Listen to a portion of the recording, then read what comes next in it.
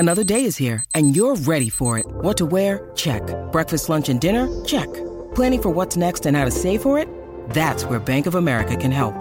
For your financial to-dos, Bank of America has experts ready to help get you closer to your goals. Get started at one of our local financial centers or 24/7 in our mobile banking app. Find a location near you at bankofamerica.com/talktous. What would you like the power to do? Mobile banking requires downloading the app and is only available for select devices. Message and data rates may apply. Bank of America N.A., member FDIC. That kid is back on the escalator again. Leave it alone. What? Comics. What are you? I'm Batman. TV and movies. Wrestling. Music. We are just getting started! Finally, a podcast about things you actually care about, hosted by a couple of guys who actually care about those things too. What? Did we just become best friends? Yep. Maybe a little too much. Yes, that's awesome. The talented one, Chris Machete. That no-talent ass clown became famous. And Brenton, you know, that guy from your other favorite podcast. I liked it. I was good at it. So grab onto the handrail and don't let go. Get ready! There's a little boy caught the escalator! This is the Kids on the Escalator podcast. Woo! Here's CM and BD. Brent's got to take a poop. Oh, no. Oh, we're live. Right on. Hey, everybody. How's it going? You're just missing Brent. Brent just left to take a poop. He's doing a number 2 right now. It's live. It is, and that's what happens. Sometimes you got to poop. See, Mike, I think it's because he drinks too much coffee. Makes him poop a lot. Oh, look, we're number 1. We are. See, he did it number 2. He's got both fingers up. Start this shit without me. What the hell are you doing? There he goes. He just dropped. You start the shit without us because you took shit. I got to make sure we're online. Are we online? Oh, we're online, poop man. I'm not sure. I'm not sold that we are because I don't see it anywhere. Bummer. I got it on right beside me. I'm watching it go down as we speak. Really? Yep. Because you guys talk right amongst yourselves. Talk amongst yourselves. Oh man, Mike, are you watching the Falcon Winter Soldier? I am. I am digging it. Yeah. I'm digging it for a lot of reasons, most of which I'm very unfamiliar with a lot of the alternate Captain America storylines, which I know you could fill me in 10 times over. I'm digging it. I'm digging the vibe of it. I love the way it's being shot. It is very much MCU sort of Avengers light. But it's got elements of like Lethal Weapon going on. It's that whole buddy cop sort of partners that can't get along. But I'm really liking it. It's interesting how they're sort of, for lack of a better word, retconning certain parts of the post-snap world that Spider-Man. Far From Home was sort of implying that everything was great and we're back to European trips and all that. And now you're getting a sense that no, the blip, things aren't rosy now that everybody's back. So I'm really liking that. And yeah, I really like I like the interaction between Anthony Mackie and Sebastian Stan, who, by the way, man, there's some shots where it's like, throw that 80s blondish brown wig on his head. He can play Luke Skywalker. Totally, can. I think that's the way I thought maybe they would go in The Mandalorian if they did bring Luke in there, is they'd have him in. Yeah, but it's great. I don't know. Like, are you? I'm assuming you're loving it too. Oh yeah, right from the get-go, from that first Falcon mission, it was great. You know, and then of course I know about U.S. Agent there. I know how much John of an Walker. a-hole he's. Okay. Oh, he's gonna become. You're gonna hate him so much, dude. It's just funny because people are like, I already do hate him. You hate him. Yeah, I was just gonna say, and it's what I was saying to my wife Carolyn is that it's really uncanny how much he looks like his dad, and his dad was a planet. So I mean. There you go, right? You know, right. I can see why John Walker has a lot of ego in him. Oh, the nerd dad. I like how I'm loving the real breakdown story about how the Avengers never made any money. I love this thing. I love how I love the fact that he couldn't get a loan. I mean, I don't like it. I mean, I like the idea of the premise of it. And I heard it was triggering for a whole bunch of people over there. I heard that they were having a hard time with it, but it's definitely an accurate depiction of what's going on. Right. And I'm trying to figure out why everybody's coming down on Tony Stark. Like, was he obligated to pay the Avengers just because he had money? Why should Tony Stark be paying the Avengers? This should he gave them a place to live. He gave them food. He gave them entertainment. Yeah. So, but I don't think he owed them anything else. I did like the reality kick to it, and that scene where he's in the bank and he's like, "Hey, you know who I am," and it still didn't work. So, it's a very different kind of universe that they're setting up here, even compared to WandaVision. It seems gritty. It seems more. It seems almost like this is what they want it to be, but because you've built this whole phase one up to be like super happy, yay, snap, everything's great. And I think that Kevin Feige and company at the top just sort of realized maybe we should, I don't think things would be as great as everybody thinks with the blip and the finger snaps. So, and I loved the tease at the end, that whole Helmut Zemo sitting in the cell. And did you catch the cell number that he was in? No, I don't think 2187. What cell number was 2187? That's got to be Princess Leia. Princess Leia, my wife. Princess Leia. There we go. That's right. So again, another little Easter egg Star Wars thing that it's a Star Wars Marvel high five. Yeah, it was kind of him like, I know that. So nice. Anyway, but it's really cool what they did with that, and they had to come out swinging. So it was like Iron Eagle and Top Gun right off the get go. Yeah, and it blasted right through it. Really but it's only a 6-episode run, right? Is that all it is? I wasn't aware. Yeah, it's only 6, but I think that they had to probably be like, all right, guys, like we got to go here. We got to go because everyone was almost out on Wanda. We got to go to give them what they want, and I think that they hammered it. Good. It was great. Yeah. Black Widow is next, right? And you can either go to the theater and see it or spend $30 and watch it at home.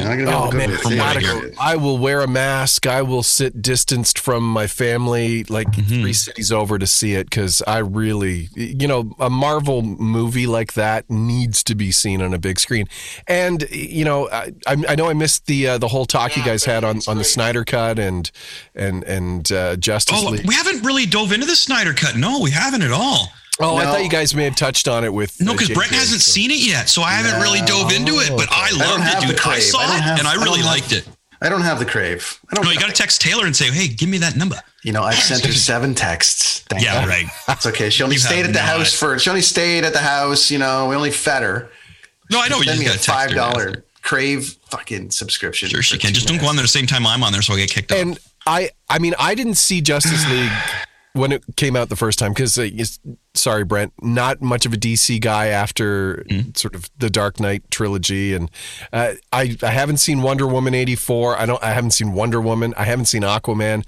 I just there was no real thrill. But I did watch the Justice League Snyder Cut because, like everybody else, it was in the news, and you wanted to see, could this have been made better originally? And I think it had some real potential.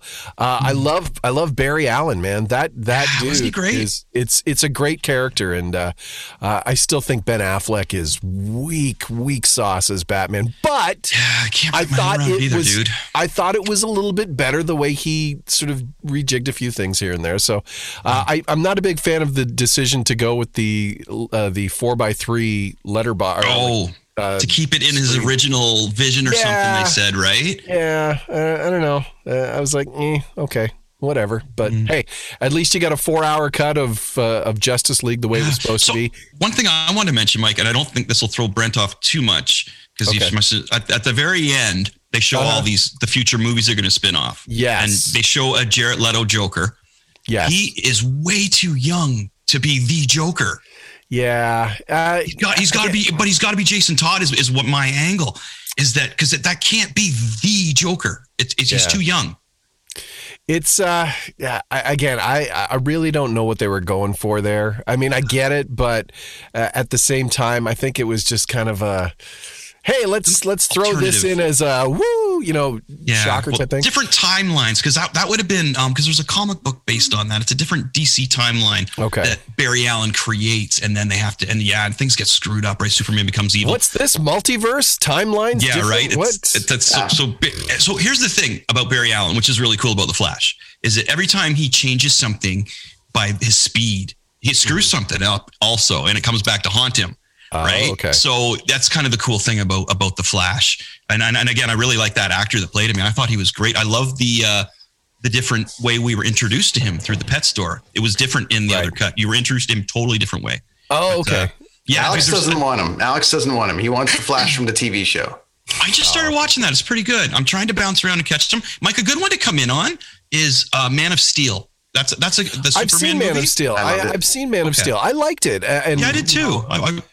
But again, part of me is like, I'm an old school kid. Superman 2, there's nobody better than Terrence Stamp when it comes to General Zod and that whole, kneel before Zod. I love that one. No, Michael Shannon, though, he was on fire. No, Michael Shannon was good. Coming out of Boardwalk Empire. Everyone was like, let's get him. And I liked how in Man of Steel they gave Zod a little more depth as a character.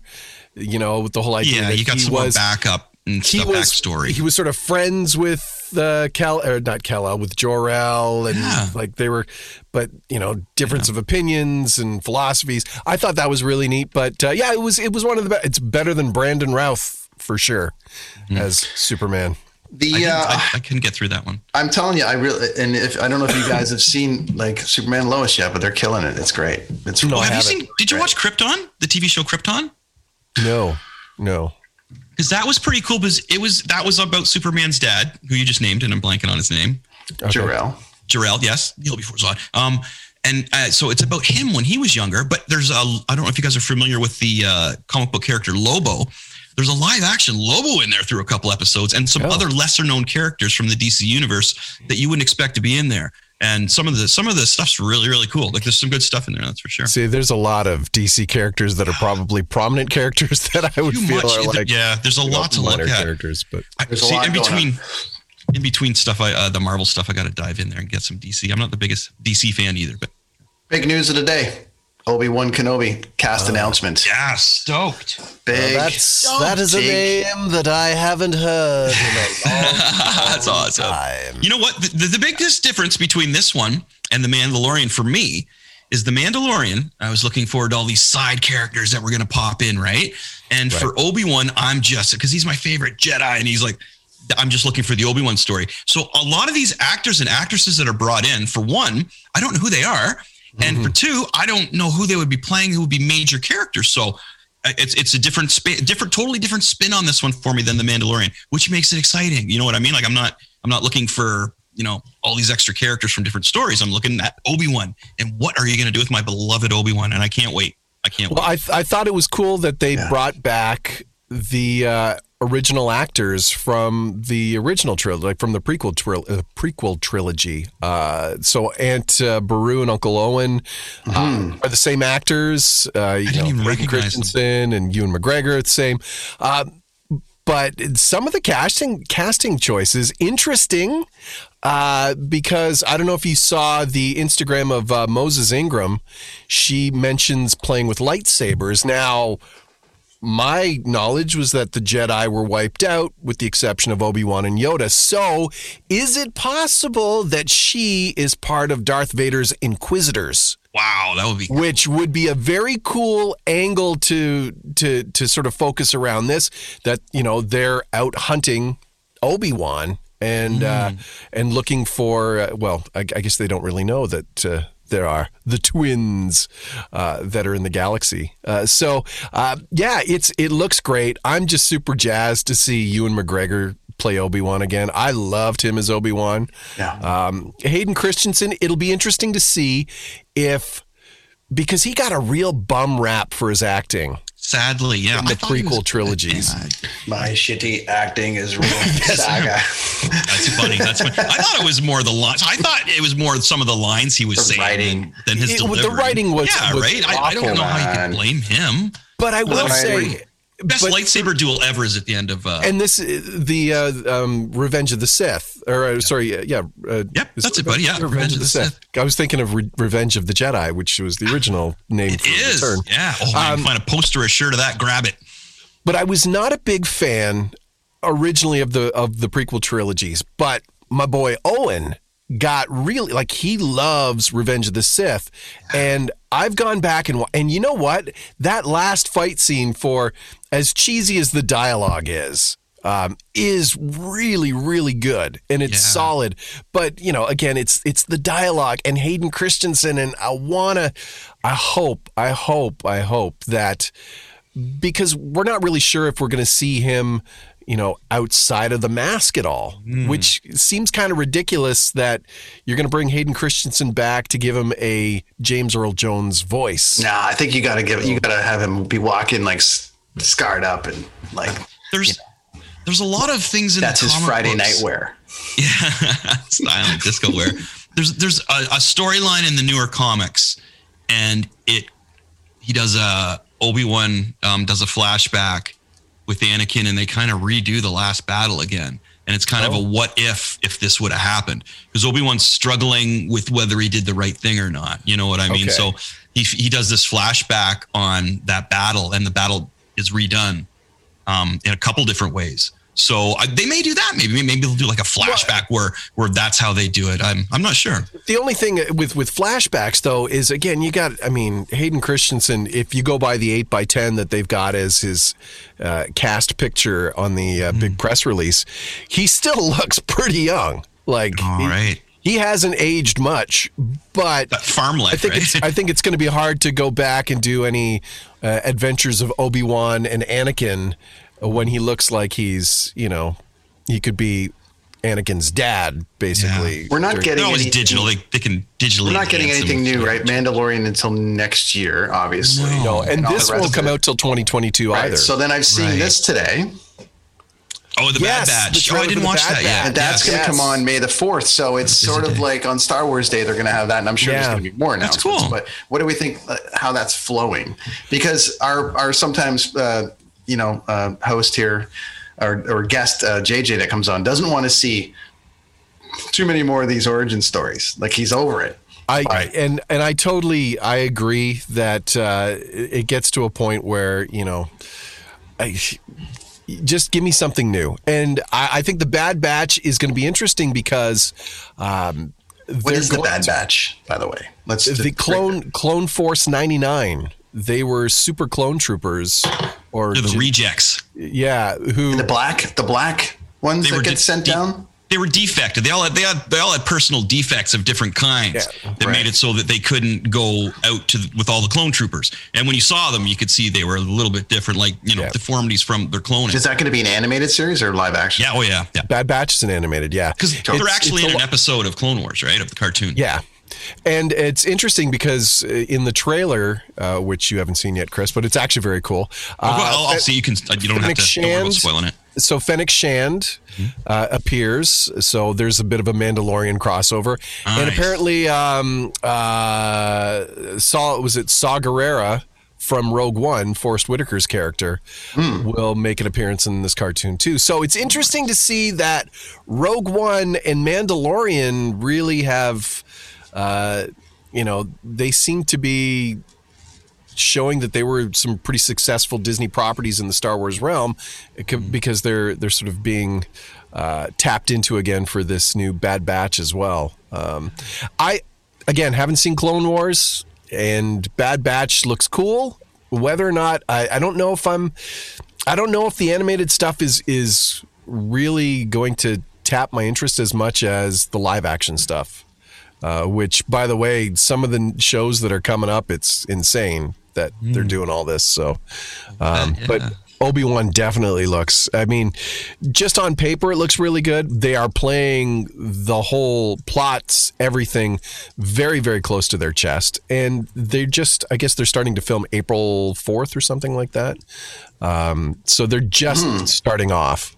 And I'm sure, like most Disney properties, this thing will be locked down immensely.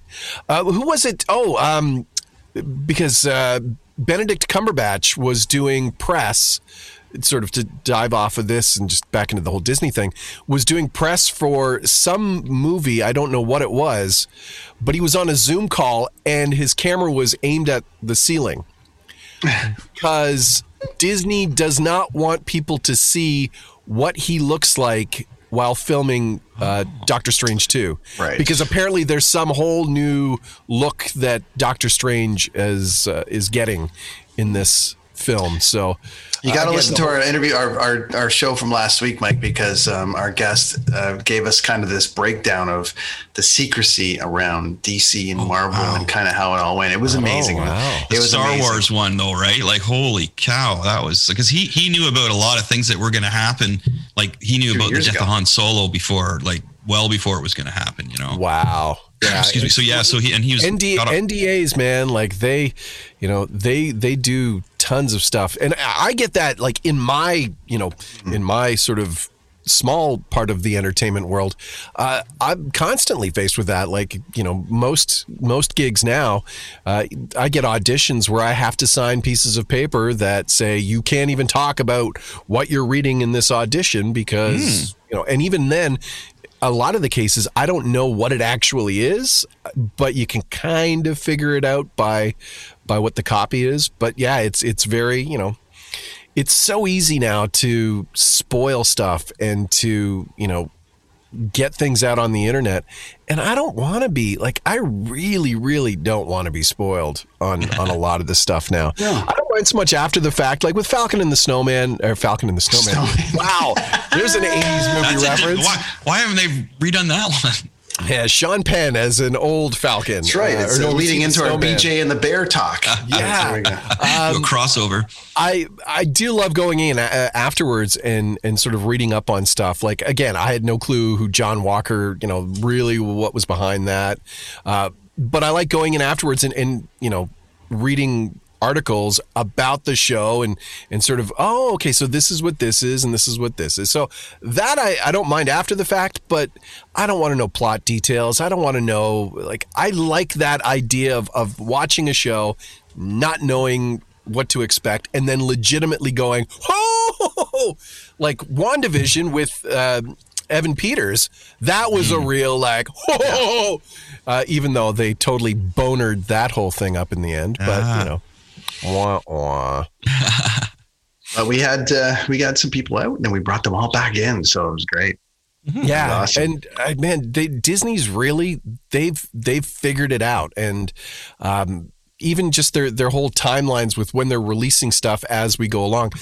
Even amidst COVID and the pandemic, they've really done a good job of keeping the pacing so that, like you were saying, Brent, WandaVision, we peaked. Let's not completely bung this up and have some dead time. But we're gonna cross over for a minute because Darryl here from Indie Week. Darryl Hurs, how you doing, buddy? Welcome back. Hey, Darryl. What's up, buddy? How you doing? Hey, guys. You're on some hardcore nerd talk before we get into music talk. And I had asked you if you're a Marvel and a Star Wars fan. We're talking Falcon and the Winter Soldier. We were talking Wanda. We're talking to the Obi-Wan Kenobi announcement yesterday with the cast. So why don't you? I don't know if you heard any of this stuff that we were talking about, but let's hammer us with your are you Marvel fan, a Star Wars fan? Which one is more Marvel or DC? Marvel or DC? Which do you prefer? Wars? That's the big one. Marvel, hands down, 100%. I do like the Dark Knight series out of DC, but almost everything else, not really a fan.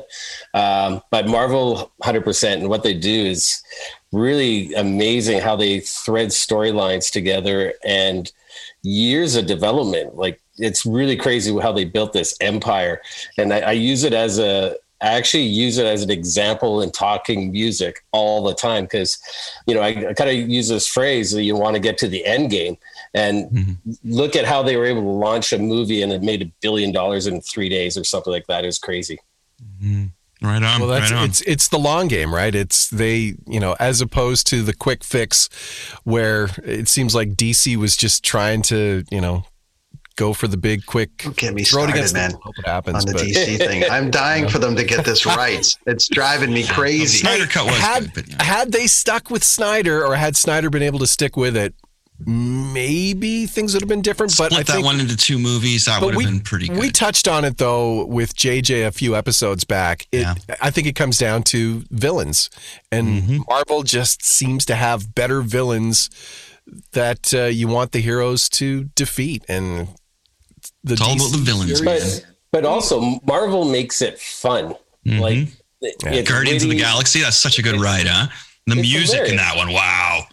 Oh, and Ragnarok starts, and they're already doing it with. Well, actually, sorry.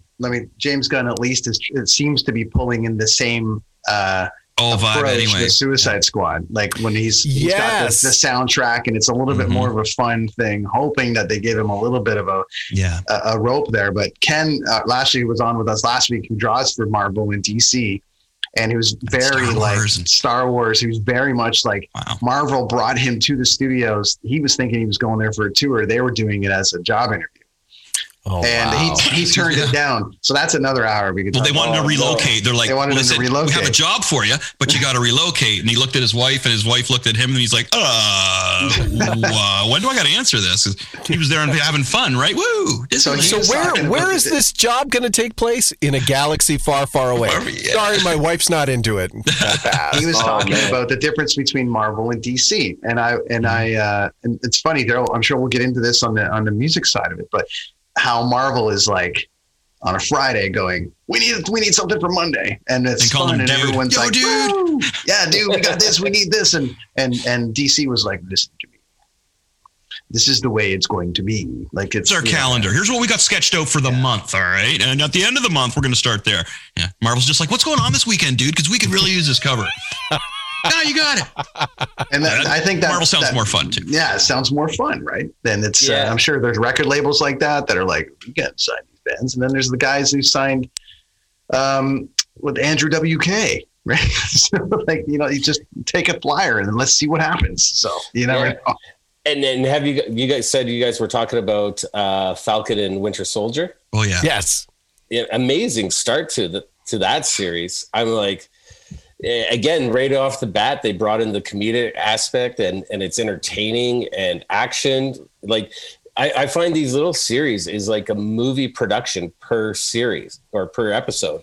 And it's amazing. Like I'd be curious to know what the budget is and how long it took to make each episode. Cause I think they're doing a great job at now they're threading the story to be the next story. And I think they're going to be introducing a lot of the new characters through these, these series in between the movies while we're waiting for the movies to get done. Dropping a lot more of the S-bomb in this Falcon and Winter Soldier, I noticed. There's a little more swearing going on, which I was kind of that S-bomb. Yeah, that S-bomb. A little more swearing in this one, and I don't know if they're just trying to sort of aim for an older audience. Taking the word back, making it so it's okay, right?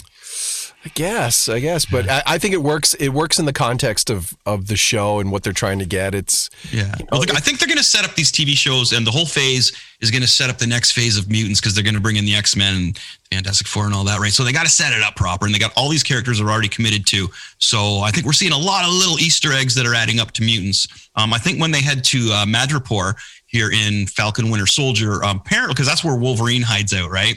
In the comic books. And so we may run in him. There's a lot of seedy characters in Madripoor that are mutants. So you hear what we're talking about here, Chris? You hear what you're talking about? You're talking about stuff that clearly someone has been sitting around planning. Whereas the rest of us are trying to, the DC fans are deciding whether they're going to put Tom Cruise in as Batman next. Oh, no, yeah. So we're going to figure. Okay, can I say one thing? One thing I do not need is another Batman origin story. Please, I do not need to know. However, they are talking about this new Batman focusing more on him being the best detective versus like it's really going to focus on his ability of being the best detective in the world. And I think I'm down with that. Yeah, but we don't need to start at the start. We can just skip to he's Batman. We get it. Show a 1-2 minute sort of montage at the start, and let's get on with it. Yeah, that one looks great. I think they're going to get it right there. Let's hope so. With what's his face? With Edward from Twilight? What's his name? Robert Pattinson. Robert Pattinson. But then they've got Colin Farrell in there, I think, as the Penguin. They've got some interesting people in there. Oh, they got Lenny Kravitz's kid in there as a Catwoman. Cool. Oh, okay. Something to look forward to. We'll see what happens with the old Batman, if they can keep him afloat or if he flies into the lake. If I can go back to Marvel for a second, I am a huge Marvel fan. It's kind of like, they built Tony Stark, and could you imagine anyone else but Robert Downey Jr. being Tony Stark and Iron Man? And the same with Captain America. And they actually built it where it's like they kind of need new heroes now, because nobody wants to see those characters played by anyone else because they did such a good job. It's time for Deadpool to emerge and take his throne. And you know what I mean? The humor of it and everything, and just embrace Deadpool, man. He scatters across the Marvel universe and the comics. So it's great to see what damage he's going to do in his new movie with the right people behind it. You know what I mean? Helping Ryan Reynolds, because he's awesome himself. He is Deadpool, right? So he gets the right people behind him, man. And we're going to have an awesome ride with that movie. Yeah, and that's a prime example. Who else could be Deadpool now? No one. Ryan killed it. You totally brought that on to me with what you were saying, my friend. Yeah, and then that's what came to my mind was just like Ryan Reynolds in Deadpool, right? And he also canned the last guy that didn't want to stick to his vision. Yeah, so it's you're out, man. We're sticking it this way. And another trivia thing, and I'm sure everybody knows it, but Ryan Reynolds, what other superhero was he before? Green Lantern, man. DC, and it sucked. Bad. Coincidentally, our guest last week, Ken, one of his great buddies was the animator on that. Or he did the remember the post, not animation, the post effects on it. Oh, okay. So much, man. They had filmed it already. So many interesting things. They had filmed it already, and then we're like, can you help us? And so we had to go in post and try to rescue it. And so that's where Ken was saying, let's focus on the fact that they hired my buddy to rescue it. No matter, if the film is bad, that's one thing. The film is terrible, but they hired my buddy to try to rescue it. So it might have been really bad, but it was really, really, really, really bad. My buddy sucked, just made it, but it could have sucked even worse. That's right. My buddy made it really bad. It looked good while sucking. It used to suck and blow. Now it just sucks. I think we've sucked and blowed the entire comic in Star Wars universe already. So I will say bid you adieu as you move on. See you, Mike. We can't do that yet. Hold on, Mike. Oh, come on. Mike Pongracz is back. Sorry. Mike, you got to pimp yourself for a minute. Mike Pongracz is back for this week, and then we're going to dive in some Wrestlemania preview stuff next week as your buddy's going for the whole thing, and we're going to talk about that. All right, Mike, where can people find you now, including the Peacock Network? No, this is, and Adam and I, we were actually texting back and forth tonight, aside from hockey and the Leafs and such. But I have a subscription to Peacock, which somehow I have, because it's, anyway. I went and I looked on the network. The Edge and Christian show did not make the transition to Peacock. I wonder why. It's possible it may come in August, because I know that a lot of the content isn't going to be added to Peacock, because they're going through 17,000 hours of footage to make sure that it's up to Peacock or NBC Universal standards, which they've already started to hack and slash some things. WrestleMania 6, Roddy Piper and Bad News Brown was cut out for racially insensitive undertones. I remember I was there, by the way. Yeah, and so I'm going through this, and I'm noticing it's not there. So I texted Adam like, dude, fucking Jay. He had to go to AEW because now it's not on the network. And he was actually surprised that it wasn't. But, as he Mike was about to get some big checks. And no, Absolutely not. But it would have been nice to get, some extra street cred to be able to say, yeah, you can check it out on Peacock. But it's possible it may go back in August. But if not, you know what? It was a good run, and I've got copies of it. And who knows? Maybe if Jay ever goes back to the WWE. Probably never. It'll make a resurgence at some point. But he's got a new documentary he's filming right now, apparently, because there's not enough Copeland material on the network. And he's got the Mick Foley Edge from WrestleMania 25, I think it was, the No Holds Barred match. They did a whole documentary on that match that's coming out very soon, and Adam saw the rough cut of it today and he said it looks amazing, and they kept a lot of the blood and gore in it, which I'm not surprised, because you know what's on NBC Peacock? What movie? Hostel. Oh, jeez. If Hostel can be on there, you got to tell me that they can't put, a little bit of wrestling bit of color from the wrestling on there, right? Yeah. That's what they call it when they get blood, some color. So tell us where you are, Mike, because Darryl's probably like, I know this voice. Where do I know this voice from? I gotta say, I gotta see, what's his name? Elamine. He does a podcast on CBC. He actually tweeted out last week that he missed being at the movies, and he put the 4 boxes of Tommy Texter, Sally Soundtrack, Susie Seatkicker, and Harvey Hogger. So, and I thought that was pretty cool, because somebody's like, hey, Mike, somebody is missing these guys. So I went and I did a quick sort of video tweet to Elamine, and I'm like, hey, dude, because his text was like, I feel like shit. I want to go back to seeing these guys. So I'm like, I don't want you to feel like poop. So I actually did a live action version in here of the Susie Seatkicker Tommy spot. Texter, yeah. And it was cool to see things sort of blow up and it only did 80,000 views or something. Right? Yeah, I wish. I think I gained like 7 new followers on Twitter, but whatever. No, it's same old. Just turn on TV. You'll probably hear me at some point. So nice. It's always good to hear you, Mike. Hey, it's always nice to be heard, and it's nice to be heard here. So I'm looking forward to our WrestleMania pre-show next week, and I'll see if I can dig any information out. But you guys don't want to know any of the ins and outs of that stuff. Yeah, surprise! I'm good to hang and just be a nerd about it. So I'll have some awesome wrestling questions for you as well. Oh, I would expect nothing less. Right on. I would expect nothing less. Right on. Guys, enjoy the rest of the evening. I will talk to you all next week, and peace out. Thanks, man. That's Mike Pongracz, everybody. Our sometimes co-host comes in. You've heard him in your ears for years, and now he's on this show every now and again, and we talk about a lot of things. And this is Darryl Hurs, buddy. Hey, Darryl. Indie Week. How are you, man? Good. Busy as always, and looking forward to summer months on its way here, and hopefully spending some time outside, because this lockdown stuff is, it's time to get outside and see some good weather. Yeah.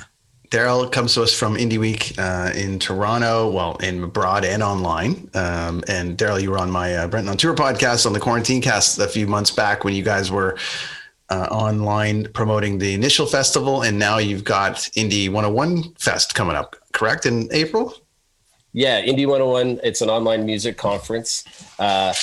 Just to give a quick snapshot is normally we do Indie Week in November, which is music festival with 240 bands and 24 venues all across Toronto, and a conference during the day. And of course, no venues right now and no live shows. So we're doing conferences online. We did Screen by Screen, which is music and tech, in February. And now we're doing Indie 101 in April. Really excited about it. It's talking about all the things an artist can do, from songwriting, creation, to production, promotion, publishing, distribution, making money, all that good stuff. We have a friend of ours that runs the Kingston Film Festival, and they had to go online this year. So struggles, obviously. We didn't really catch up after Indie Week. I did some work for him. Oh, no, sorry. I thought you were talking about the film festival again. Sorry. Yeah, I'm just saying, we didn't catch up after the initial Indie Week because a lot of it was online, obviously. Oh, the film festival one. No, the Indie Week. I'm saying Darryl's Indie Week. Both were right. online. Sorry. Both of them were online, yeah. So we didn't revisit that side of it. And Chris had done some work for the Kingston Film Festival and had to do a whole online thing. So how was the online Indie pivot this year? It turned out amazing. We canceled last year originally. Like when COVID started, I just was like, screw it. I'd rather have a year off as opposed to change a date, to cancel a date, to then that's like doing the work 3 times. And, sure. I kind of like doing it once. So I just canceled. And then we decided to go online because we saw that it could. And we put it together in about 3 months, and the feedback was huge. We had people tune in from all over the world. I can't remember the number of countries that attended, but it was crazy. And so based on that feedback in December, I actually sort of thought, if we wait a whole year to do this again, we're going to lose momentum. So we're basically doing, now we're crazy. We're doing a conference every quarter. So in December, I was like, okay, let's do more. And so we have already, like I said, we've already run a full conference in February, which was just an idea in December. And that was great. And then so Indie 101 is in April. And we've actually had the best initial response for Indie 101 than we have for the previous 2. Wow. We sold out our super early bird tickets, which was like a great surprise. When you can sell tickets and you're doing stuff online, that's cool. Nice. But the funny part is because it was just like, okay, let's do this. We just announced dates. That's it. No schedule, no speakers announced. And we sold out of our super early bird. And that says a lot about people's confidence in what we're doing. And we've announced some speakers, and we're announcing as we go, kind of doing it the Marvel way. Nice, buddy. Yeah. Nice. Right. Announce the date, like it's coming later. Who's the director? Don't know. We'll tell you later. So we're kind of building it like that so we've actually, like I said, I use that as our marketing tool. Announce the date and build it. And it's working for us. It's absolutely working for us. And we're having fun with it too. Good for you, man. That's good to hear. I'd love hearing the positive side of because Brent and I are both Brent more so from the music industry. I branched off to a little more artistic since the past few years, drawing comic book stuff. But surrounded by music, and it's good to hear a successful music story over the COVID time, because we had some people on there like, man, this sucks. Like, I don't know what I'm going to do. Right. Like, we've had a few musicians on there. We ask them what they're going to do, and they're like, I don't know. Well, that's one of the biggest motivators for us to do this. July. So we're almost on, like, we're going to be hitting a year of, like, we also do a weekly session every Tuesday live on Zoom, and it's free. And we have different people come in to talk about different topics related to the music industry, but also mental health and wellness. And we've actually built this community of people that show up to everything we do now online. And they're just a great group of people, but they're connecting offline. Like, people are remixing and collaborating and songwriting and things like that. So it's funny how it's going right now, because people are almost, I think, expecting everything to be online now. So unfortunately, because of the concert business being down and the live business being down, that now people are going, okay. And at first, all these bands were doing online concerts, and some people were comfortable with that, and other people were like, eh. And when it was done right, it's really, really good. When it's not, it was like, just okay. And I know a lot of bands were reluctant to that. So now that this is happening, it actually gives everybody a chance to jump into the mix, and kind of everyone can be involved. And same with the film festival. Like, everyone can be involved. If you didn't think you wanted to ever go to a film festival, but now you can go online and just be a part of it. Whereas, like, you never would have thought about doing that before. So there is a bit of positiveness. And I think you're going to pull a lot of those online people with you throughout, to the point where you might even have to change up the way the whole thing's going, because people are expecting so much online right now. It's great. It is. And that part of that real positive feedback that we received from Indie Week was about 3 different categories. One, people saying, I've never been able to go to Indie Week because of work. And people were posting photos on their socials, like, where they had like 2 computers set up. They were still working, but they were listening on the other computer to our sessions at Indie Week. So they're still working. And then second, people were like, I could never afford to travel to Toronto for Indie Week. So people in Winnipeg and Calgary and Vancouver were tuning in, and they couldn't attend any week before. And then the third one, and this is really important, people with accessibility issues that weren't able to actually physically attend for whatever reason were now able to participate fully and comment and communicate. So that was huge for us. That was a real big statement. And I don't think that's been shone on enough either. Cause I feel bad that I wasn't even aware of that. I wasn't even thinking of the people that can't get out regardless of being shut down. You know what I mean? Because I'm aware when I go to concerts, how uncomfortable it is for some people and you feel bad for them, right? You know what I mean? But wow, that's a really good point, man. I like that. I never even thought of that. Yeah, and Chris teaches guitar lessons for a living, full time. Like Chris is jammed up doing it online. Plus, you've got, you see it. So no, that's cool. As I do teach some kids who have a hard time getting in and out, so I teach them online guitar and stuff. But that's funny. I never thought of that, Darryl. That's great. It's a great point. Yeah, that was a huge one. And the fact that they're able to chat and communicate and they're getting their answers, from the industry professionals. So you're a part of it now, right? That's great. That was huge. Yeah, that was one of the feel good moments after when we got that kind of feedback from it. So we're looking to keep spreading that message even further because I think that there's actually so much opportunity through this to do a lot of good in the community. And that's been a big part of our message as well. I know there's a lot of negativity. I've seen some online fighting, like this is a hoax, this isn't, all that kind of stuff. But we're just trying to be a positive message for the music community while we get through this. Awesome. I can get behind that. We instead of taking questions from the audience, for instance, we're actually we have a kid that's been with us for a long time. A guy named James that actually, Chris and I, of course, played in a band together for years. And then I moved out here and, got into management, did all this other stuff kind of out of it. And Chris continued on. And James actually joined our old band and has been trucking along, doing all the right things, I think, that he's been trying to do, making their own videos, doing everything.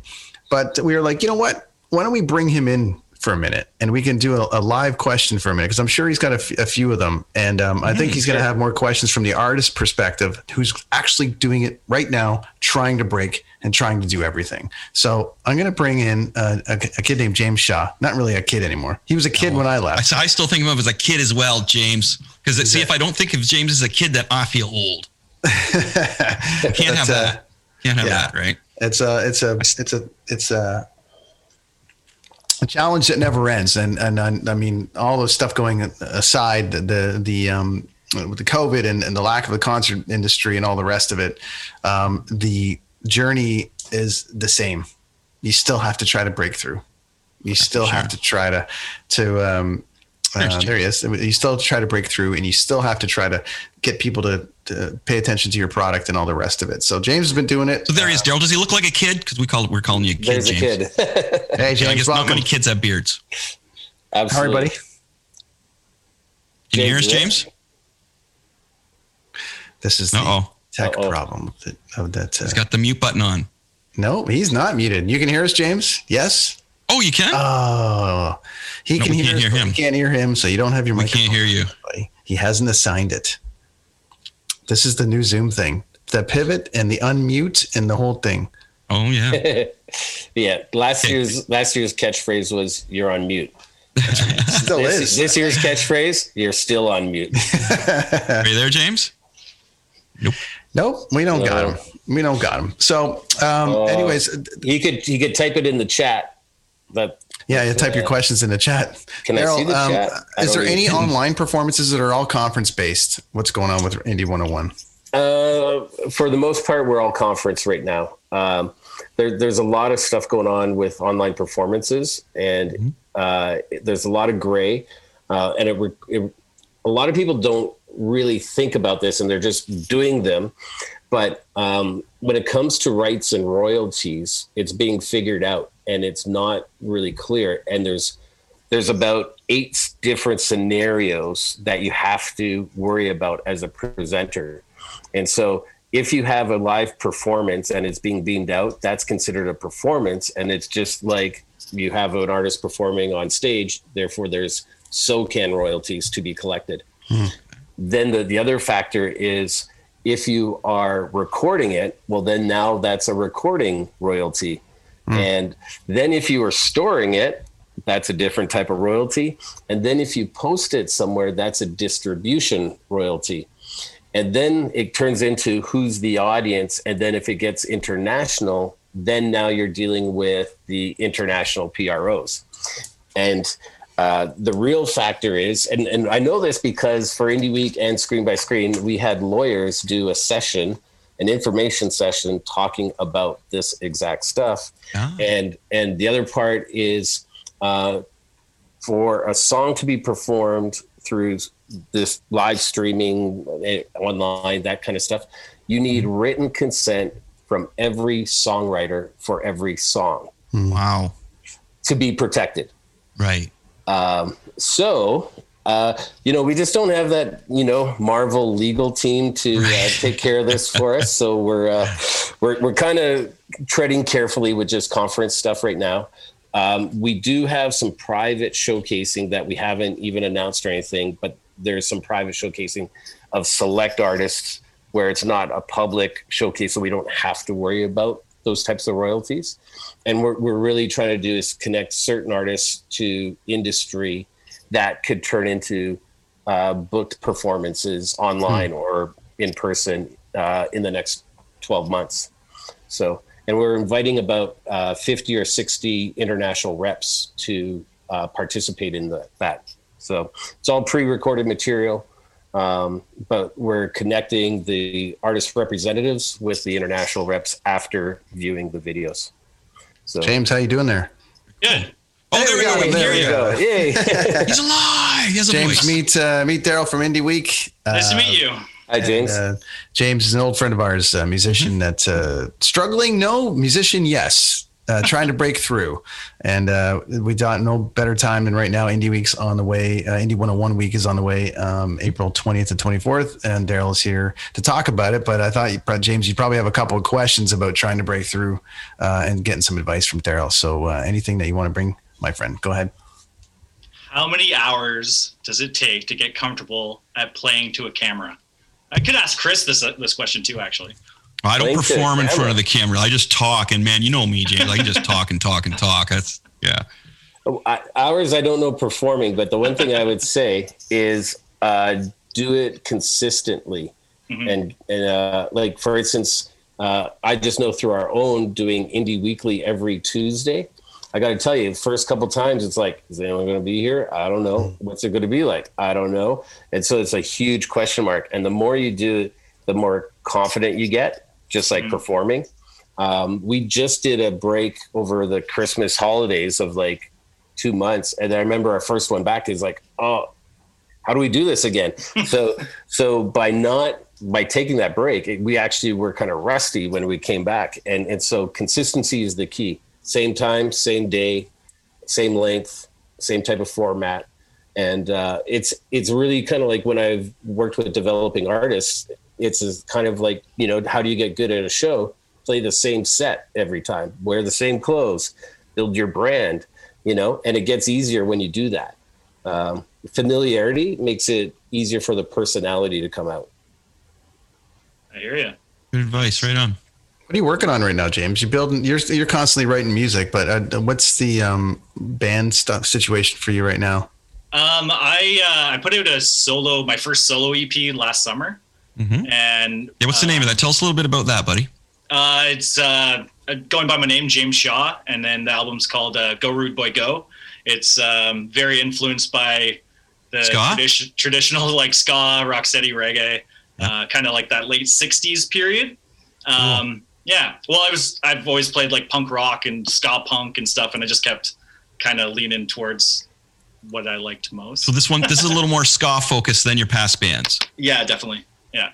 And I wrote all the songs on acoustic and then just kind of like did them at the tempo that I felt most comfortable. Because a lot of time when you're in a band, the songs speed up, like they speed right up, right? Yeah. So who else played on your album? You had players on there as well, right? Yeah. My girlfriend, Jen Fiorentino. How's Jen doing? She's doing great. Awesome. I don't know if you checked out her YouTube page at all, but she has some YouTube fame.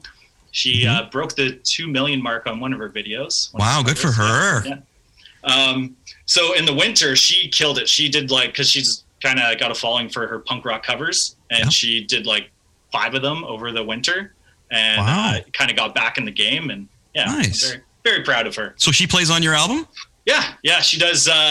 She does lead guitar or kind of just Eddie Van Halen solos. Not quite. Okay. Yeah. More just filling it out and stuff. Really cool. Yeah, and then she does harmonies, and we both do percussion together. So she was in there helping you out a lot. She's that's cool. Well, it was lockdown. I was just gonna say you guys were stuck together anyway. So we either kill each other or we make an album. It was something like that. Yeah, exactly. Had all this time to be all right, let's do it. Now, James, did you make a list? Did you make a list going in, a traditional list? And Darryl, I want to ask you about this list that bands would traditionally make, at least when Chris and I were trying to break, which was record it, the demo, make the bio. It was EPKs. Yeah, that's the send them to as many people as you can. So stickers. Shaw, when you made your music, did you have a checklist that you thought you needed to follow to try to get it out there versus a checklist that Darryl would be like, well, you got 6 of them, right? But you're still missing these ones or whatever. Is there was there a checklist? And then what do you think of his checklist, Darryl? For me, it was just kind of do it because I have to, because it's in me and I need to do it. But my producer, actually, he helped me out a lot. Mitch Girio from Scarborough. He's by the Bluffs. He has a slow cooker little studio in his basement, and he gave me the lists with all the stuff, all the people to send it to, all the things to do. I'm not gonna lie, I didn't do them all, but I tried. And it does help for sure, absolutely. I promise that I did more stuff pushing it on Facebook and different social medias, and spreading it out over time, which I wouldn't have done. I would have just been here it is. And then you can't even play shows. So how are you building that? Right. So yeah, I think it helped for sure. When you need mealtime inspiration, it's worth shopping Kroger, where you'll find over 30,000 mouth-watering choices that excite your inner foodie. And no matter what tasty choice you make, you'll enjoy our everyday low prices, plus extra ways to save, like digital coupons worth over $600 each week. You can also save up to $1 off per gallon at the pump with fuel points. More savings and more inspiring flavors make shopping Kroger worth it every time. Kroger, fresh for everyone. Fuel restrictions apply. Darryl, is there anything he's not thinking about that you've learned? No, but that you've learned. I'm just saying, it just in the last year with the lockdown, that you're like, wow, some of these bands are doing this. And I didn't even think about it. Even I didn't. Even we didn't think about it. And look what's happening. Is there something that you think James might not be thinking about right now? I think it's common with most artists is they'll create it and then put it out and then promote it. When it's the Avengers way is say it's coming out in a year or whenever, and promote and reveal. And so before a song comes out, I really tell an artist, you got to think 6 to 12 months in advance. And often it's hey, so I also do the CD Baby rep for Canada. I do all the marketing for them, and I'll get a text on Thursday. Hey, I'm in the studio. I should have it mastered tomorrow. Could it be out on Tuesday? And I'm like, who even knows it's coming? Yeah. No one. Good point. So people tend to put it out and then they think about advertising and marketing I've mentioned I use Endgame and Avengers as the example. I actually have done a case study of it. They announced 4.5 years, the exact date it's going to come out. And it's no director, no script, nothing. But as it gets revealed, it'd be here's the sketch of what this costume is going to look like. Oh, what kind of Iron Man suit is it going to be? What kind of Spider-Man suit is it going to be? And here's the poster. Remember even they didn't even release the name, and remember oh, what's it called? And they would put out a trailer and people I think it's called Endgame, right? So they build hype. So what you want is, so when you put a release out, people are actually aware and waiting for it, not the other way around.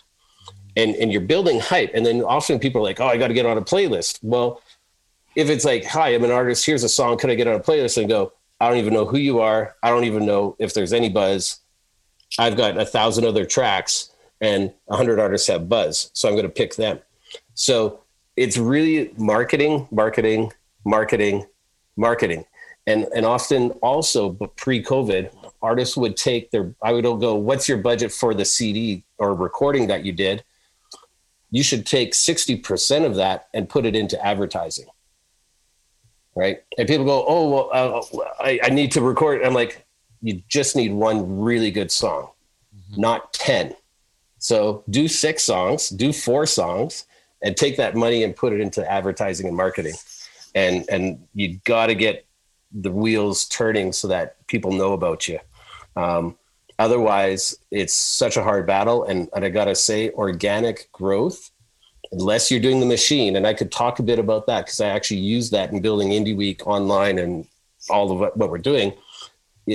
Organic growth is pretty much dead, right? And people go, oh, I posted it. Cool. Your 5 friends saw it. Amazing, right? And you got to work on growth, because growth is, and I use this for how we're building our business online.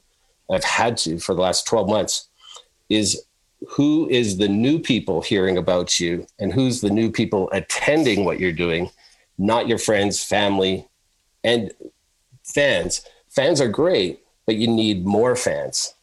So I really highly say you need to reach out to the people who have no idea who you are, and that's growth, right? And so just to give you an example, we launched Indie Week, did it, and then we're like, man, we got to do more. So in December, came up with an idea called Screen by Screen. We're going to do music and tech conference. We had to create the brand, create the website, announce the date, concept. Nobody knows it existed at all, especially like in February. And I'm like, oh, amazing, Darryl. We're in December. We're going to go through Christmas, New Year's. We'll be in January, and then it'll be a month to promote this thing. So just to give you an idea, I literally went through my LinkedIn and I personally talked to 600 people. Holy cow. That's dedication, man. That's putting the work in. That's for sure. Holy smokes. Right. 600 people that did not know Screen by Screen existed. 200 of them showed up. Right. And I've done the numbers, and it works in live shows. It's about 30% of who you talk to or who say they'll show up, 30% will show up. So it's kind of like, if you want 1,000 people, you got to talk to 3,000 people. If you want 500, you got to talk to 1,500. Wow. And it's old school mentality. And I remember postering twice a week on Queen Street, Yonge Street, Spadina. And I remember flyering all the time. So it's the digital flyering. Just talk to people. But what you don't want to do, and I get this from people all the time, and I swear I just hit delete. I don't even give them a time of day. Hi, I'm an artist. Here's my song. Here's my video. Here's my bio. Here's I did no time, delete, right? I don't even know who you are. It's more like, hey, I saw you're working on some really cool stuff. Want to talk about it? And it's a conversation now. It's called water cooling. That's the key. Yeah, it's called water cooling.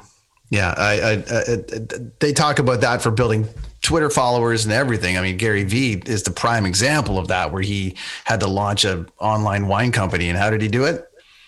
Talk to people. 500 tweets a day, invading people's conversations and saying, smokes. Like, I love that, the Chardonnay, or I love this, whatever. And they would go on and on and on and on and on. And he would, what they call water cooler. And that was water cooling just to build a Twitter base. I got to say that you got to double down on it for anything. And Chris, you're doing that now you got the comic book out. And I have been. That's funny. Sorry, the conversation. We started pumping it, planting the seeds, as I like to say, for 6 months in advance. But again, I'm like you, Marvel. Like, I've been reading Marvel comics since I was like 6 years old. So I'm the kind of the go-to guy. Well, what happened in the comics? And I'm like, this happened. So it could be this, or this. You know what I mean? But that's what I did, buddy. So I started a comic company because I'm mainly a teacher now. So I started a comic company, Machete Comics, and I started it 6 months before I did just the actual online comic book. So, and now I'm about a month away from the physical release of the physical comic book. You can get it online right now, but I'm going to have it in stores in another month. So I guess that's, wow. So I promoted that for about eight months before I did the actual physical copy. And yeah, so that's totally, we're on the same page here, my friend. If you ever want to do a comic book, I'm your guy, man. I think we would work really well together. We'd create some rad stuff. But yeah, no, that works, dude. Like that is the way to do it. Marvel is so smart with that too. And they have such a bountiful of characters to choose from. And it's funny when you become a musician, like James is kind of the same way. You're like, who can I work with? You know what I mean? What do I got to work with here? And as a side is also in this day and age, how many instruments can you play? So, you know, I can record this one by myself. I'm not good at this one. So, you know, the Marvel method, man, you know, you use everything at your fingertips that you can and plant those seeds. Yeah. So I refer to it as like planting the seeds, right? Or taking that ball and just throwing it out there. If you don't throw the ball, like your talent and what you have, I think I might have told James this before. If you got a song, it's a ball. If you don't throw that ball, nobody's going to catch it. You know what I mean? That was my smaller analogy I use for students too. If you wrote a song, put it online at least. You know what I mean? Like somebody's got to catch that song. Well, else, you know, like in the old days, meaning like a couple of years ago, the music biz kind of was like, don't say anything till it's ready. Like, don't do anything till it's perfect, right? And the thing is, now it's a secret. Great. Don't tell anybody. No one knows it's happening, right? We're not in that age, and everybody has like a 30-second or less attention span about anything. And so it's frequency, right? And it's consistency. So leading up to a song, I would announce something, not like, hey, working on something cool. Hey, in the studio today. Oh man, it sounded great. Like you build that you're doing something. Photo, maybe a video, not of the instrument, but you could hear kind of the hook, right? Then maybe a live video Q&A on Facebook. And then maybe you do an acoustic live version of it, you know, and you're building the story to it. And if you're going to do a release, I really recommend you release what I call the radio edit and the long form. So what artists tend to do, just because digital, they just go, here's my song. And I'm like, cool. 4-minute intro, not cool, right? Nobody's going to hear it. So we're in the time of age. And I actually was on a Clubhouse talk a week ago where people were saying, you know what, we're going to start seeing songs that are 30 seconds long just for TikTok. Wow. Whole song. That's it. So we used to be in the age of radio edits. So that's like, take the intro out, cut the guitar solo, extend the chorus twice, double it up at the end, and you're done. Right. So I would say for the platform on trying to get known, mix the song for the listener to digest it the way they would want to, not the way the artist would want to. And that's like a radio edit. Mm-hmm. Then you release the long form edit. Now you've got 2 releases of the same song. Mm-hmm. Then you do an acoustic version, an instrumental version. You do a feature with somebody else, and you do a remix. So now you've got like 8 versions of the same song out there, but you spread it out over 12 months, maybe 16 months. And halfway through that, you start your second single. So now you're kind of releasing, radio edit version of this one, then long form edit 2 months later. Then, you've got snippet of this other single coming up, then the instrumental version of the first single. And you've got this myriad of releases happening all the time. Wow. Right? What a different beast it has become, right? Like, James, so the last time you played in a band was how long ago? Like, what, a year ago? 2 years ago? Yeah, I was at the end of 2019. Okay, so how much has it changed just since then? Like, just everything, you know what I mean? Because I can remember making sure, you got to make sure posters are everywhere. And the guy at the venue would give you crap if he didn't have posters. I don't see any posters around town. You know what I mean? And now it's like, well, I don't see you sharing anything on Facebook. How come I'm not tagged in it? You know, I was like, So do you notice that, James, just in that small time? Yeah, well, for me, it was definitely like a little bit of a break, though, right? Because you're constantly promoting, you're constantly getting everyone together and making sure everyone's tight. And it kind of, it created a little bit of a slowdown, like a calm where you could kind of refocus some ideas and have to be creative and figure out other ways to get the music out there. Right. Yeah. Wait, Darryl, you know what I like about what Darryl's saying though is that it's just this doesn't just apply to music, man. You got that's one of the secrets to succeed with something that just you're passionate about. Hey, Darryl? Yeah, absolutely. Like this translates to anything, right? And the key phrase that I've been using all along is people add value, and that's it. So it's like, how many people can you have show up? That's how valuable you are, right? And it's a tough one because, there's the talks about artists get paid and this and that, but the hard part is our business is built on a percentage structure. We're all percentages, pieces of pie and all that kind of stuff, right? How does the manager get paid? Well, 15, 20% of what the artist gets. Well, what is the artist making, right? How does the promoter get paid? Well, a percentage of ticket sales. How does the agent? Well, percentage of ticket sales. And unfortunately, often it's the artist percentage that gets kind of last, what's left over. And so you actually have to make a ton of money to be able to make some money because it's a percentage business. And the way to do that is people. And I see so many artists, again, on the CDB front, well, how do I get on this playlist? Because that's not going to change anything. Mm-hmm. Like, sure, great. People hear you, but and it goes also where people before were like, oh, if I could only open for this band. And I'm like, that's a terrible business plan, because if that worked great, all the tours, all the opening bands would all of a sudden be famous, right? And I go, who opened for Bon Jovi last time? You don't know. Aldo Nova did. I remember Cinderella did back when I was a kid. It was Aldo Nova. but this is the thing. If opening for somebody else was such a great business plan, then everybody would be famous. And truthfully, those are buy-ons. Right? You're paying to get on that. I had Brian from Tesla on last week, a couple weeks ago. Oh, amazing. Really? And I'm a huge fan of Tesla. Yeah, nice. So am I. And we had this great chat. And I one of the questions I asked him was about, how do you feel about, what was your actual feeling about the 90s kind of scene? Because it sort of wiped everybody out. But there was some killer records in 94. Skid Row made a killer, from that era. Skid Row made a killer record. Tesla made killer record. If you were into that scene, they all made really cool albums in 94 that got wiped out. And Brian's quote was, what do you mean we're over? 6 months ago, we sold 700,000 records. And they were like, it's over. Kurt Cobain just hit the right chord and killed you all. Sorry, it's man. over. And he's like, what do you mean? And we circled back to, they were like the bad company. There was a rank there, and there was a rank there when it comes to and it still exists now. You think of your different tiers of bands that sell tickets, soft tickets, whatever. There was a rank of the Poisons and the whatever that were doing stadiums and arenas, but then there was all these other guys like Cinderella was close, but Tesla was like the bad company. So they can go out and do 1,000 people. They can do 2,000 people every night. That's a career.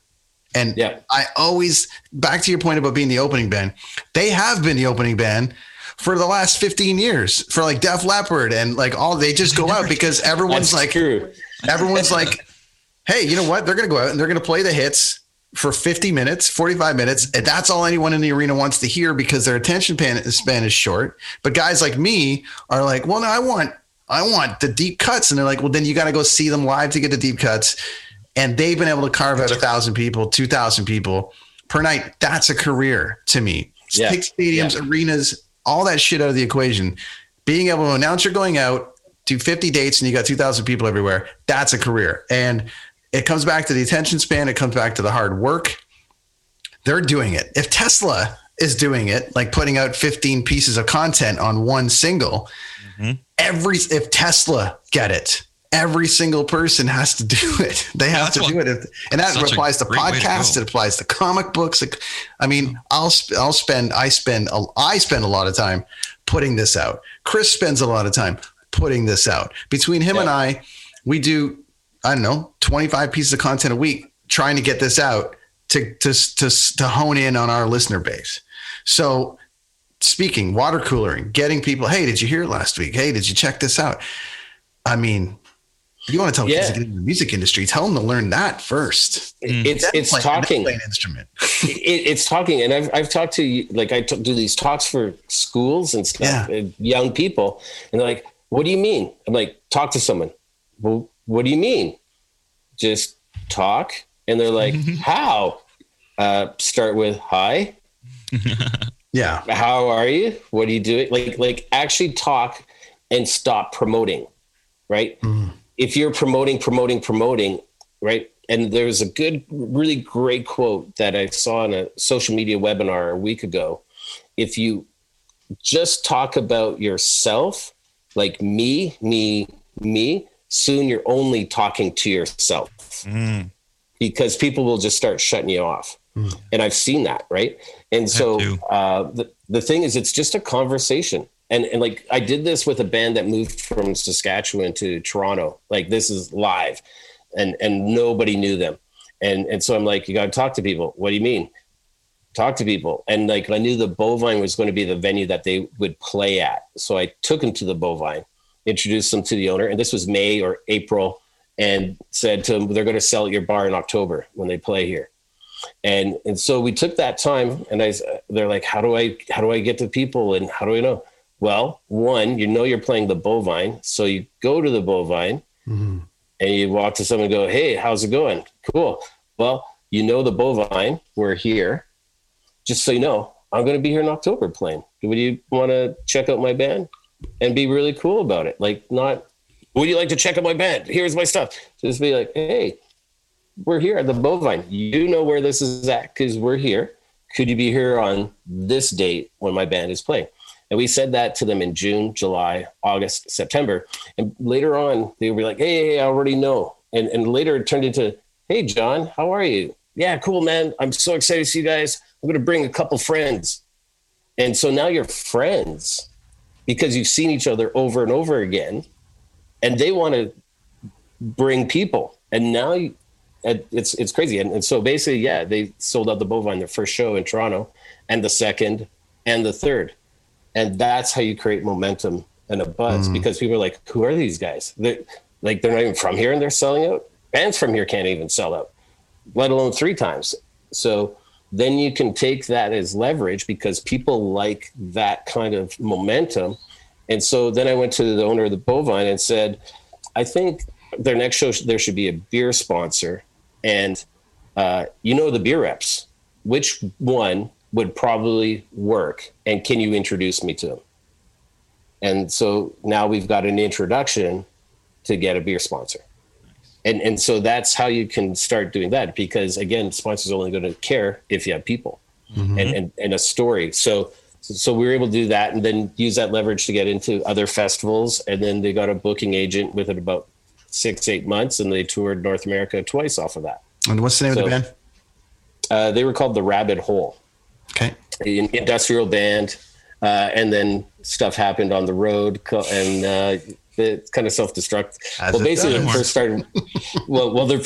Basically their drummer took a gig and with a band that was touring the world, and then it was hard to find the drummer and then keyboardist, singer hooked up and stuff like that. So that's always the death of a band. There we go. But it's the thing is, it's concentrated on people. That's all I could say. Who pays your bills? People. And I would sort of like be in a meeting with an artist and they're kind of scoffing at it. I'm like, oh yeah, watch this. I'm just going to pick up my phone. Dave Grohl, surprise acoustic set at the Horseshoe, happening in 30 minutes, free for the next 50 people to get there. Do you think anybody would show up? And they go, yeah, but that's Dave Grohl. And I'm like, well, it's your job to be Dave Grohl. It's your job to get to that level if that's what you want. If you want that, it's your job to do that. It's the work. It's the work, right? James, are you having fun? Are you having fun with it still? Yeah, like being an indie artist.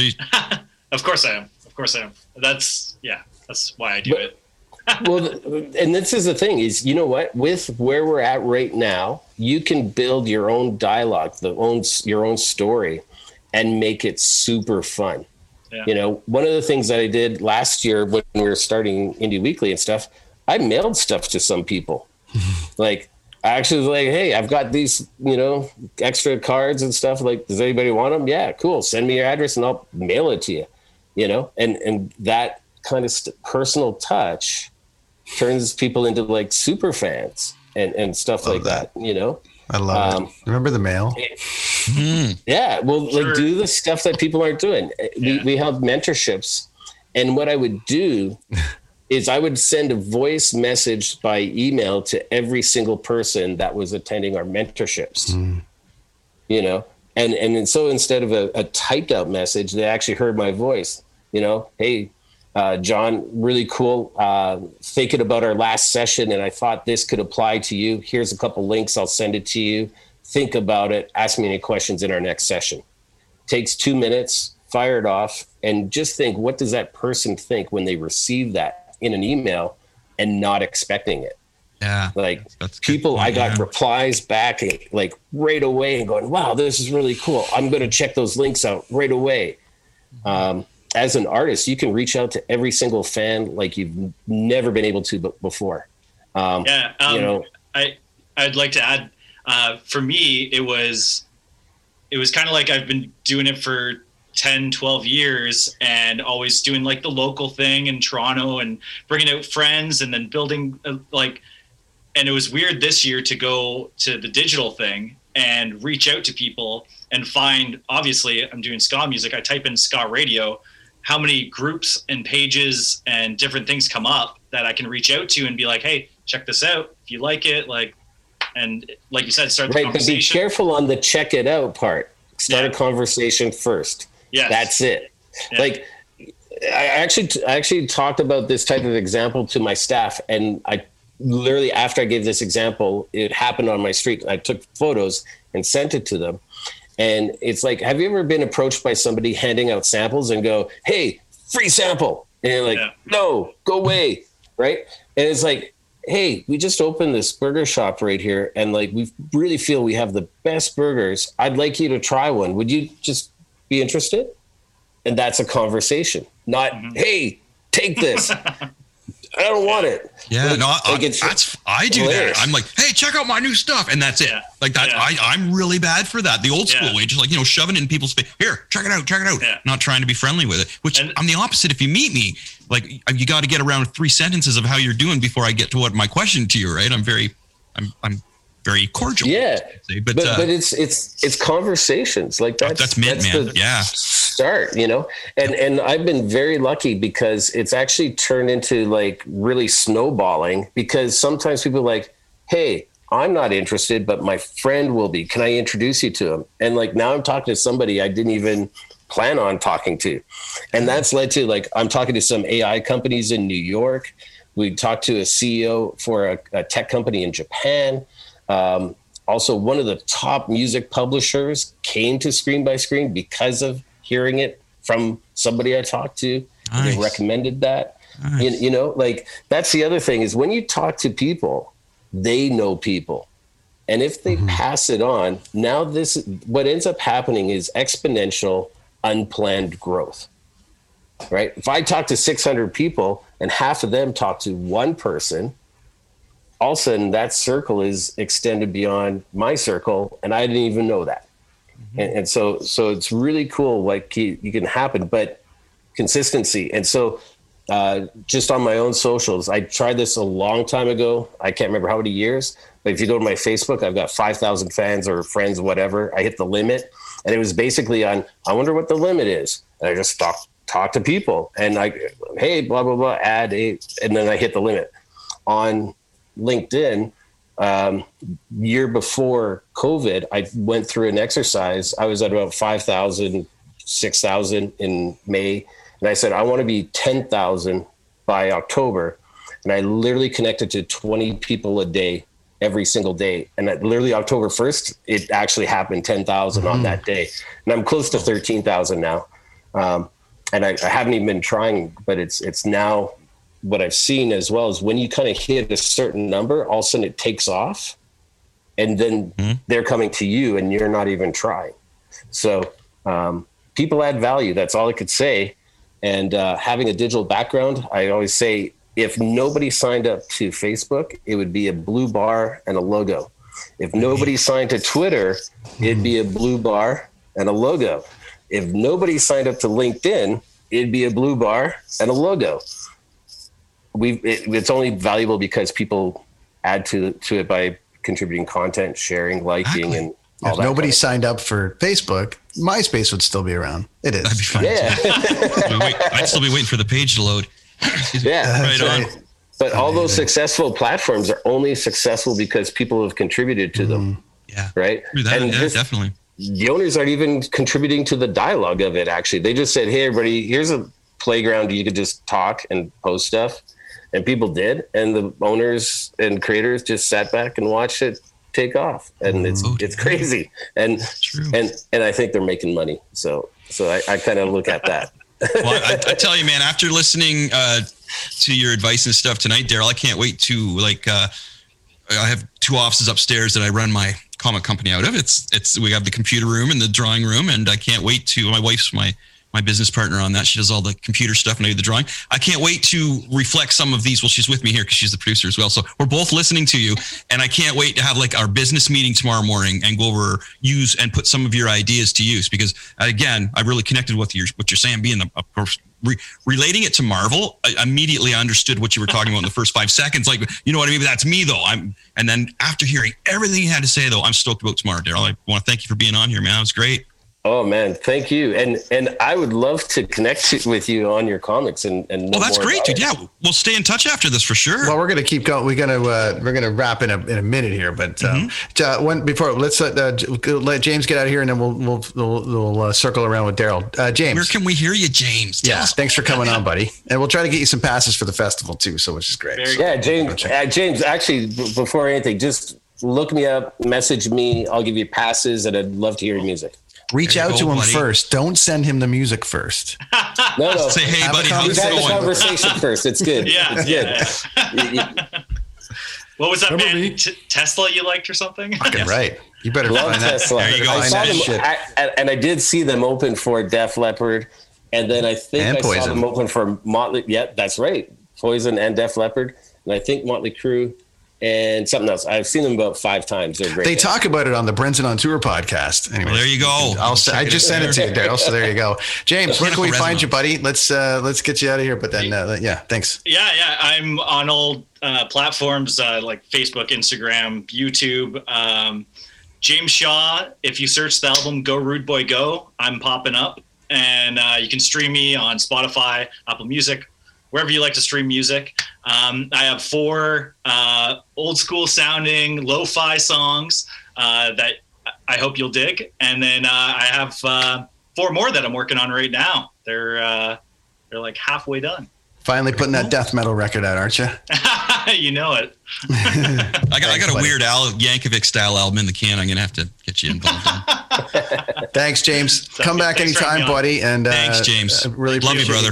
Coming on, man. And we'll get you back on when we're going to do a Stuff reunion, the album Stuff reunion, and we're going to get you back on with a whole. It's 25 years since our record came out, so we're going to get you back on for that one, buddy. What was I, 10 when you gave it to me? I think. We went copper. So we're going to talk to hey Darryl. We're going to talk to everyone that bought it that got us a copper record, and I think that's around 1,000. There you go. 1,000 people. Go. We're going to call 1,000 people. James, thanks, man. James. We'll talk to you soon, buddy. Very nice to meet you, Dale. Thanks, James. Awesome to see you, man.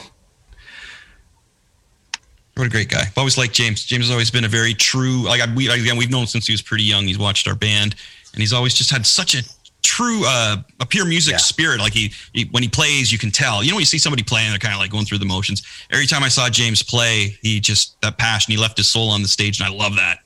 That's why we asked him to fill in on be a guitar player in anytime we did a reunion, because he was always like yes. And his band was doing really well at that time, so it was like it would be like me joining Tesla. It would be then like, Brent, you want to play drums for Troy when he can't wake up? Yeah. Darryl, Indie 101, give us the goods, buddy. Everything. Yeah, Indie 101, April 20th to 24th online. You can go to indieweek.com, indie101.com.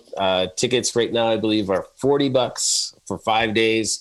But the beauty is that you get to actually go back and watch all the recordings for up to 6 months after the event. So that has also been pretty cool. We've actually sold tickets after an event for once. That was crazy because people just wanted the recordings. I've been hearing about that though. For bands have been like, we sold 1,000 tickets after. It's like seeing the show that you missed, but you get a chance to actually see it. People are like, did you go to Maple Leaf Gardens and check out Bon Jovi with Aldo Nova? No, we didn't. Yeah, it's crazy. No. And then the other thing too that's really important is networking, as we've been talking. And basically you can connect with any speaker, participant through the platform. We've got discussion groups, we've got B2B sessions. Engaging and interacting is the key while we're online right now. And then we really try to encourage that as much as we can. But the focus of Indie 101 is taking a song from creation to the end, which means songwriting, publishing, rights, royalties, distribution, marketing, social media, and monetizing, of course. So that's it in a nutshell. Hopefully that works. We'll have you back anytime to talk comics as well. If you just want to come on to talk comics anytime, man, you can always pimp your stuff at the end, right? But we regularly go off. Like sometimes it's the whole show of us talking about like the WandaVision show was a real big one because there was so much confusion and I kind of knew what was going on, you know what I mean? Like you can never fully know because they always throw you a couple hooks, but you know, I knew about Agatha and I knew a lot of other things, which was cool. So we always talk about that, dude. I have to get it out of my system, right? We had this guy, I love this stuff. Ken Lashley on last week. He designed the artist of that was on last week. We had him on last week. We covered How lucky are you guys? How lucky are you guys to talk to all these great people, man? I'm jealous. It's fun, buddy. It's fun. It's fun. Like I come back anytime, man. But it's a work, Darryl. Welcome back anytime, it's a work, buddy. It's a work. Like it is like to get it to break through. You know what I mean? To break through. Like to your point about networking, Chris and I are like the podcast itself is in a network, like a nerd network. There's like 30 pods that all share a Twitter feed.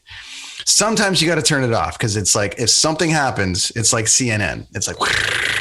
It's constantly going on. It's just constantly going. So we have to turn it off. Did you hear this? Here's some more info on this. It's like, whoa. But they're also like, if I send them a note saying, hey guys, how about a retweet?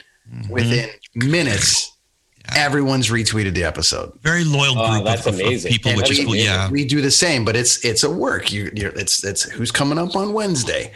Then there's a clip of this and that. So it goes and goes. So this is a bit of a good thing for Chris and I because we're really busy with stuff that we're doing, but gets us a chance to just like bring guys like you on. Music, I like talking comics, about this stuff because nobody talks to me about comics. So like I really like I if you've seen any other podcast, Darryl mentioned, I've never had any friends that like comics growing up, right?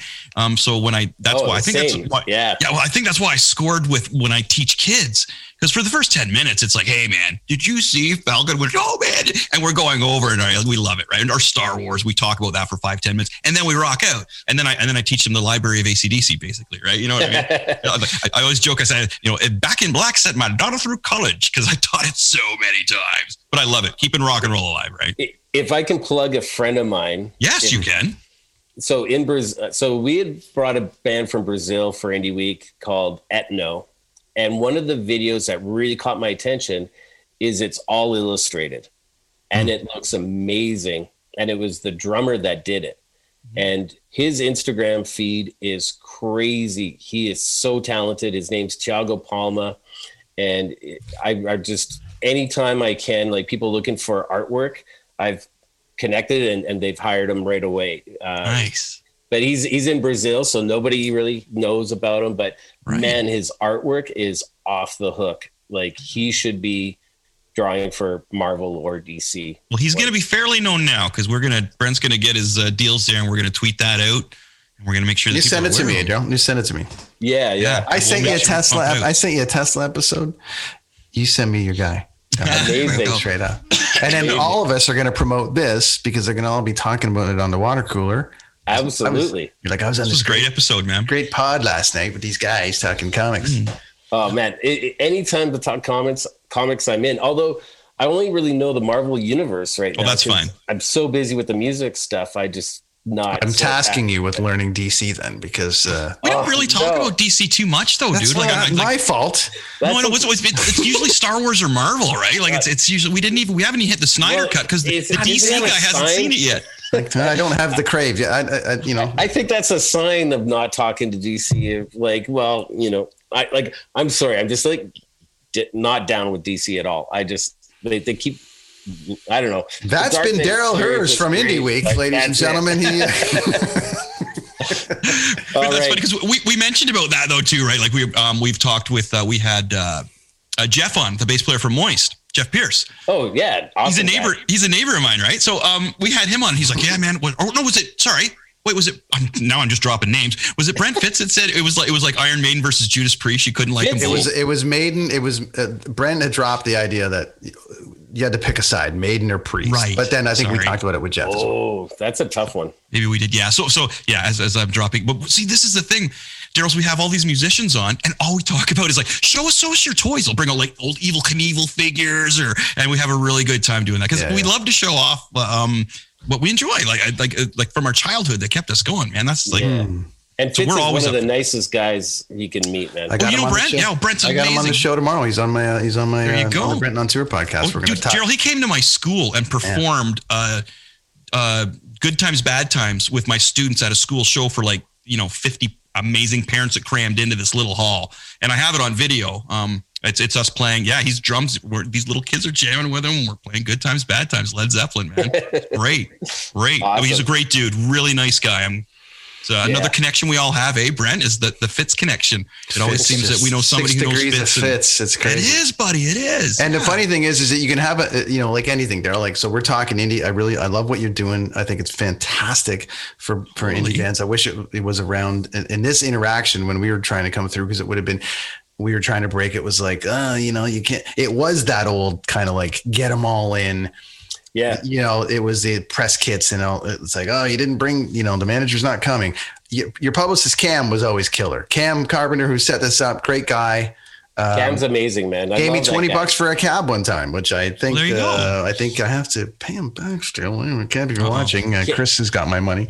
So Cam's got everybody's back, man. He was amazing, but he was one of those guys that would do it. But I wish you were around in that capacity at least when we were doing it. And I think it's great that you're around doing this now for everybody, which is awesome. So thanks, guys. I really appreciate it. Yeah.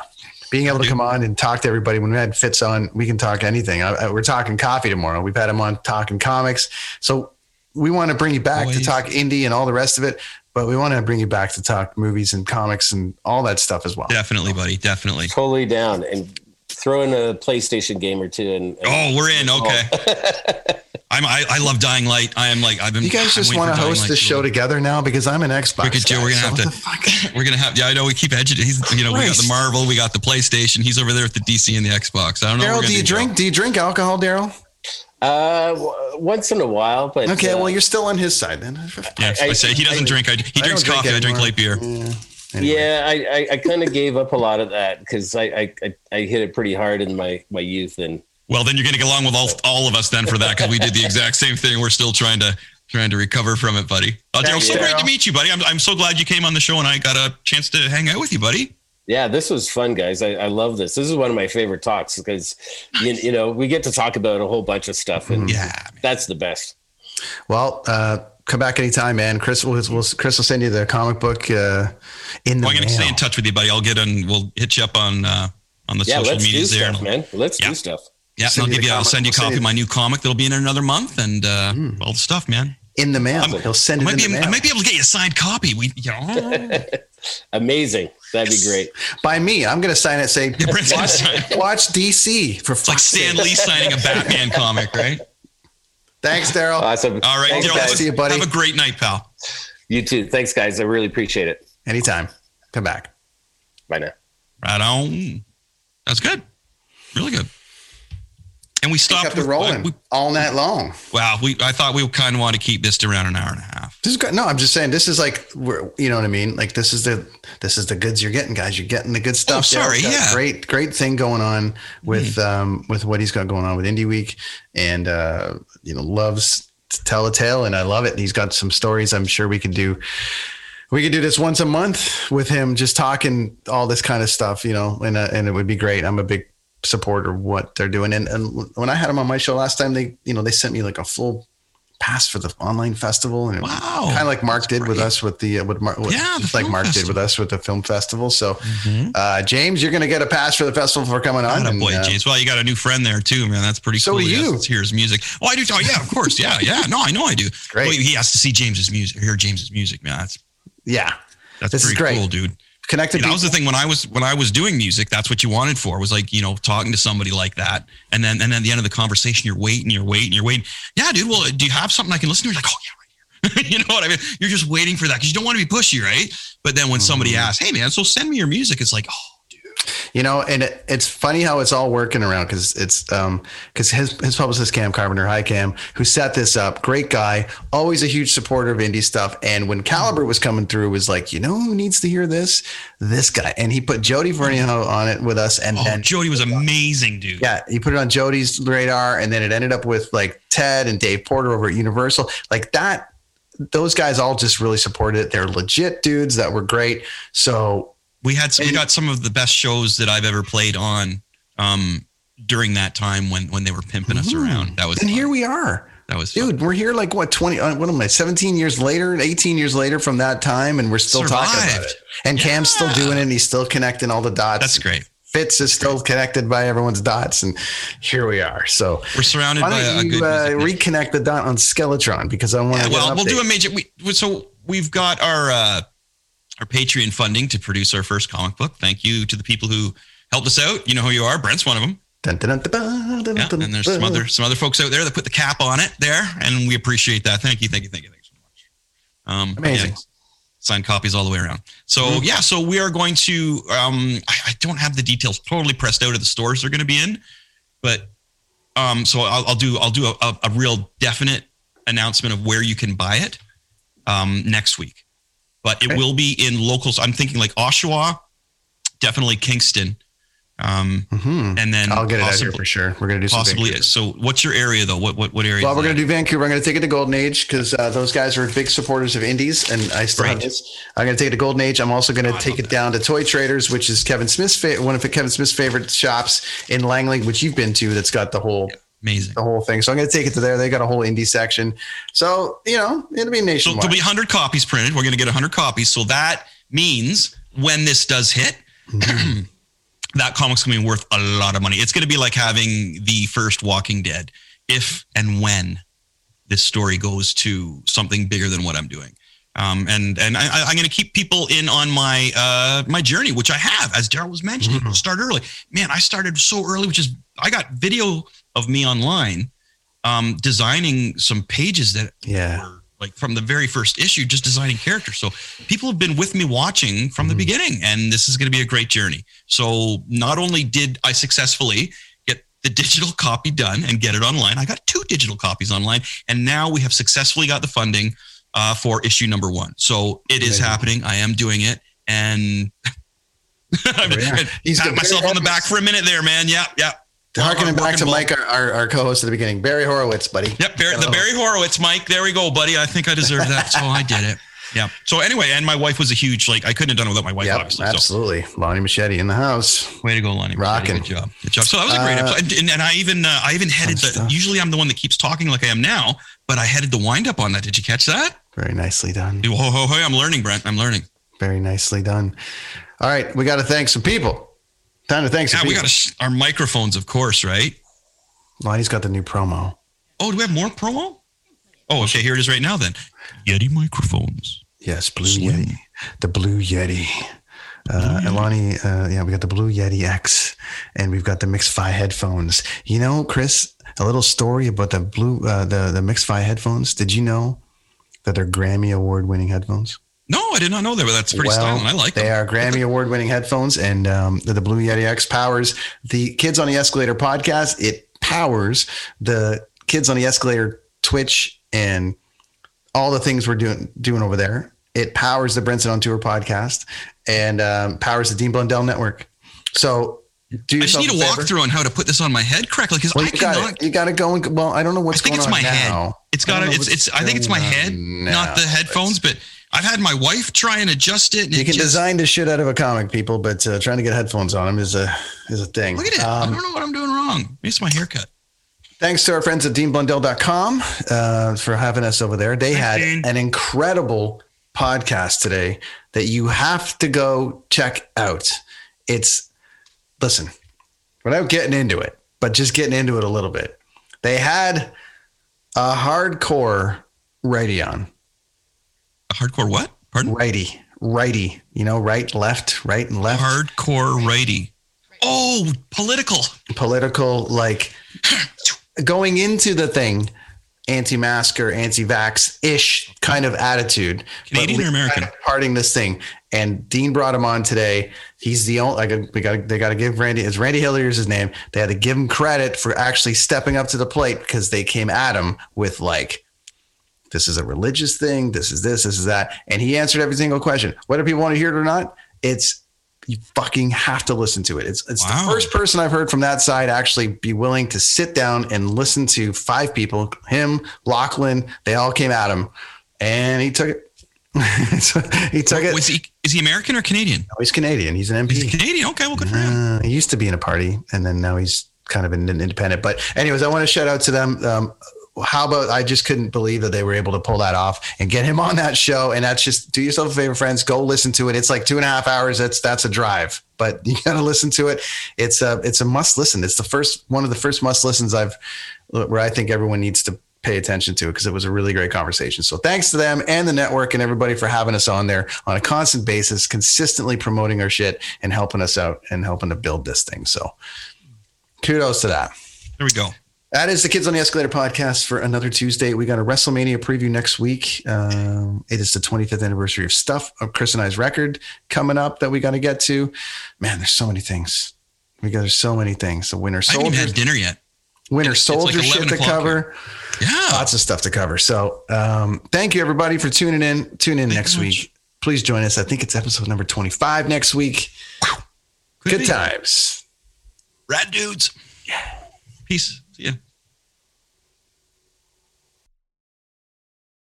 I'm Jeff Woods, and I'm shining a light on music and the rock stars who make it. He just was one of those people, he stood out. He was a magic guy. He really was a magic guy. We all have faults. He had the same amount of faults as we all have. This was before Led Zeppelin. Robert was full on. I mean, he was Led Zeppelin without the band behind him. He had the hair, the jeans, the whole thing, you know, and he was amazing. The Records and Rockstars podcast, heard around the world and yours to hear wherever you get podcasts. All the episodes from JeffWoodsRadio.com.